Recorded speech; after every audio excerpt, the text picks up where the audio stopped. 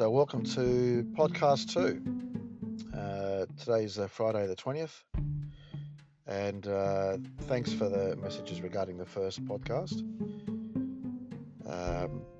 More than 3 people listened to it, which is always good.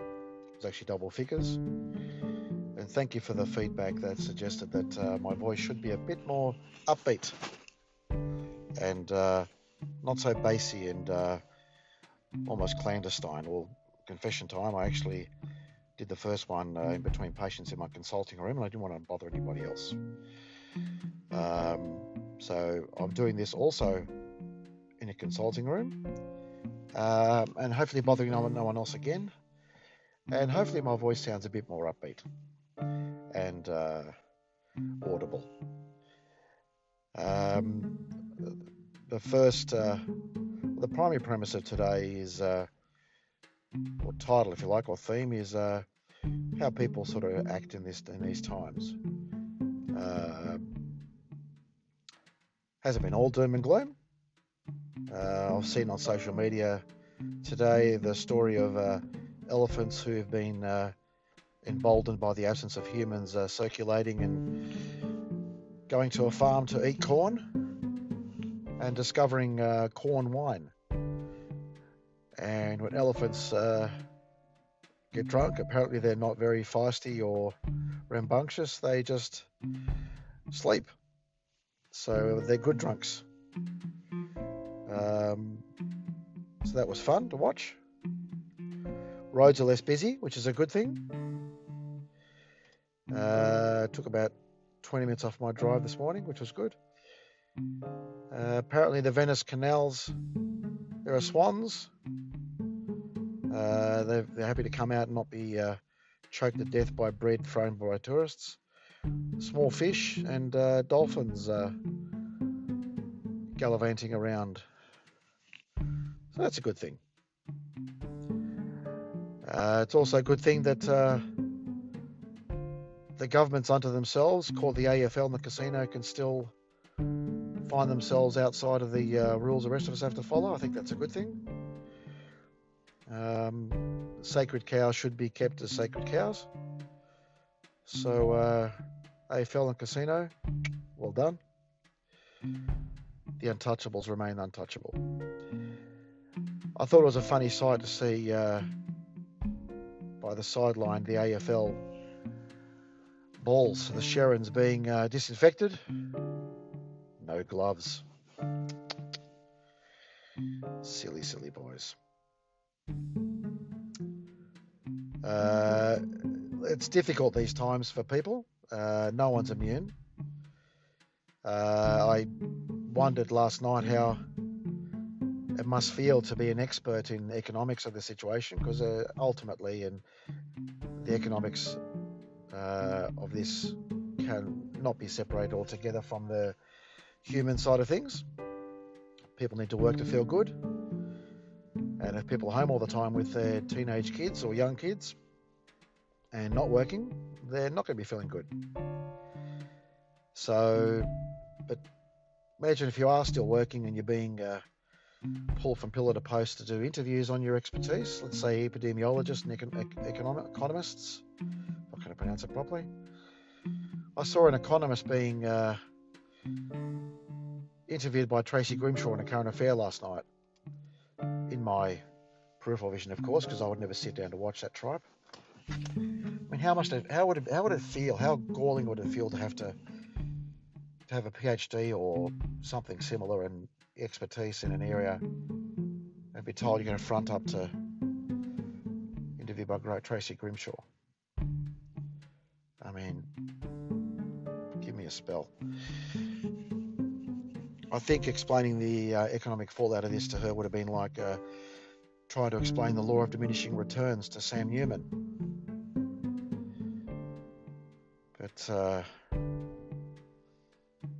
look, you've got to try to find the funny where you can, and because there's a lot of not funny out there. And these things being pointed out, I'm not me trying to take the proverbial out of things. It's they're sobering times, very sobering times. And it's just a shame that the biggest culprit of the week he's allowed to do what he's done. So I'd like to know who gave Bono the go do it, the impetus, the carte blanche to make a ballad about coronavirus. I mean, anybody who's got some sort of taste in music will know that after the Joshua Tree, the U2 really should have said, well, we're not going to do any better than this. Let's just pack it up now and live off it for the rest of our lives. But they kept going. Rattle and Hum was basically a opportunity to pick up the scraps of all the stuff they've gone through, and the American tour and Blues and Angel of Harlem and all that. And a couple of flashes of brilliance with Achtung Baby and Zeropa and all that, and concerts with giant bloody lemons above the stage. Surprised nobody's done a Spinal Tap version of that yet. But haven't we suffered enough without having a ballad about a virus by someone who effectively has been, since that time that I mentioned, 87, who has basically been a virus on music? How about you pay your taxes? I mean, good Lord. A ballad by Bono on coronavirus. I can't even think of an analogy on that. I can't even think of anything snarky or funny to match that. That's in its own league. So, yeah. But look, it's amazing to be trapped in, even if you're not physically and literally isolating your own home, and if you're out and about, and I'm not seeing as many patients at the moment as I usually do during the day, and you have more time to yourself to reflect, and the more time you have to reflect, the more sort of, I think, irritated you get with the silence. We're not used to being in our own heads for periods of time. We're used to being bombarded at different stages of the day by different people for different reasons to do different things. And when you're on your own, in your own head, it's yeah, your mind wanders. And you do stupid podcasts like this. Anyway, what else was fun? Oh yes, finding that the only tissue box left in Chemist Warehouse yesterday, because my son had a bit of a sniffle, he gets hay fever, was a Hawthorn box.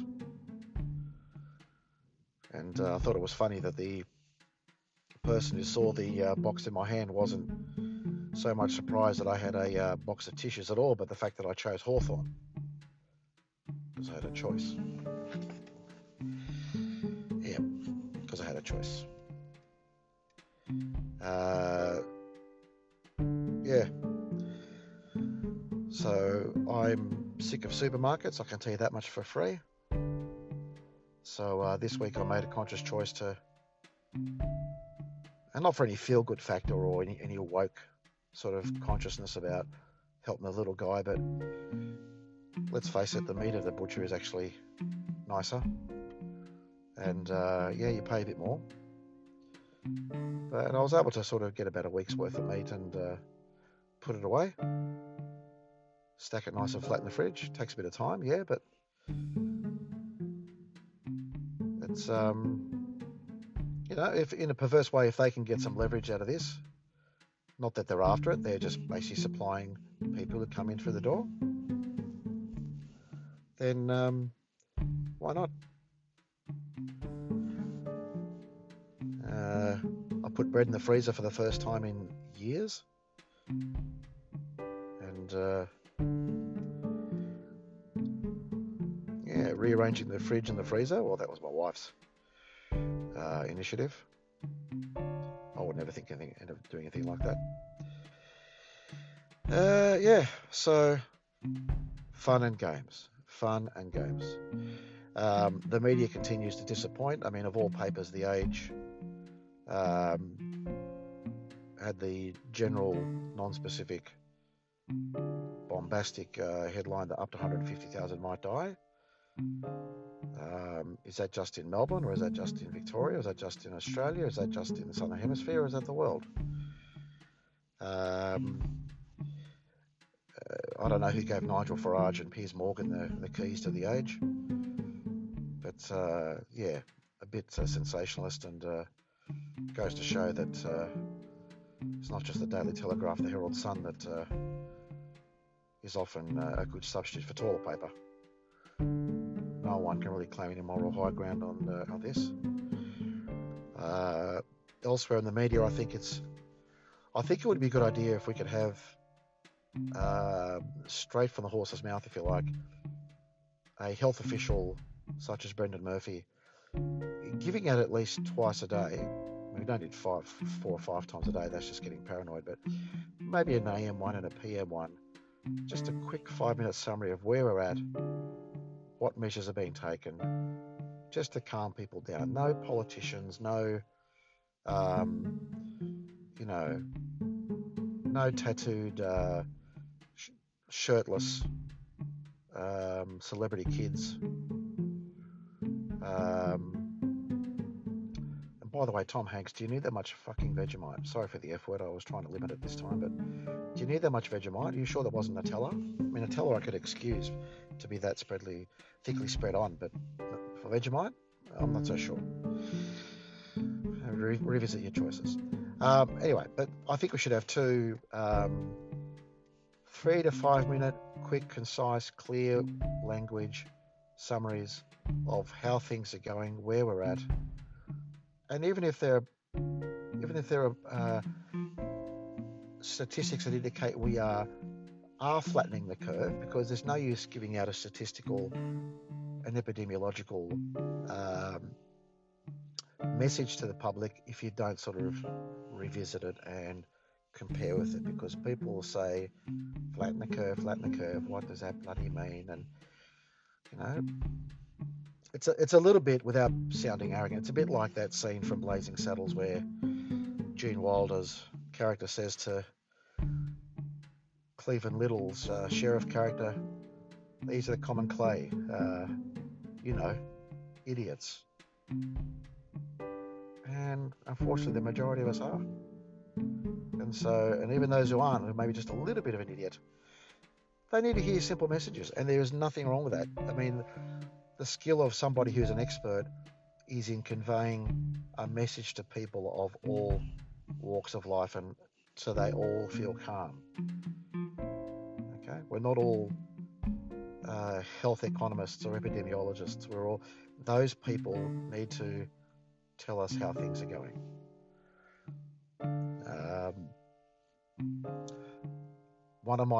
I've got 2 boys at a school and a daughter at another school. The boys' school is taking a unilateral decision to close next week, a week early, whereas my daughter's school is staying open for the week. A bit perplexed by that. I can also see the reason why we don't close all schools down at once. If you take all the desperate measures in one roll of the dice, and this curve is not flattening anytime soon, then what other measures do you have? If you use all your substitutes in the 5th minute of a football match, to use my favourite sport as an analogy, if you use all your subs in the 5th minute and you're 3 down with 10 minutes to go and you've got no subs left and 2 of your boys are hobbling, you've got nothing left. And socially, that will cause quite a bit of consternation and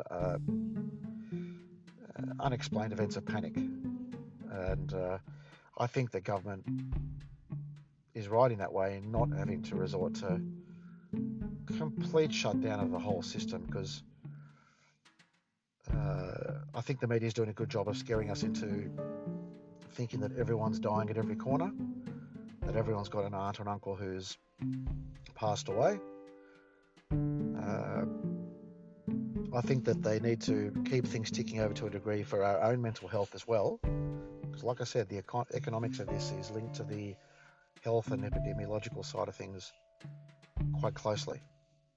And you risk scaring a nation to lockdown and complete depression and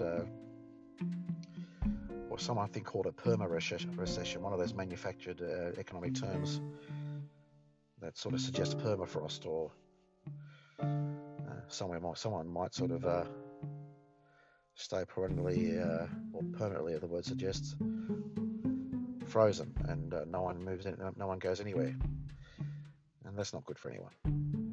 So yes, things to do at home. Yeah, there's been lots of people. There's lots of people. Look, a lot of people have been memeing their way through quarantine, and I think that's good to use humour. I think it's great to use humour. Best medicine. And I think now more than ever, you need to be able to have a giggle, have a laugh. Yeah,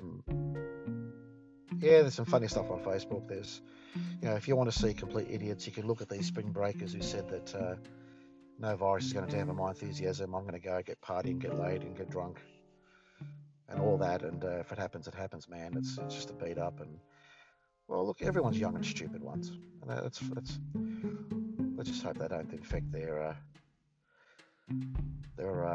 anyone immunocompromised, or either directly or indirectly. Yeah, I'm rambling again, and that's what the podcast is called. So, yeah, I'll leave it at that. Have a good weekend. Be nice to each other, or else.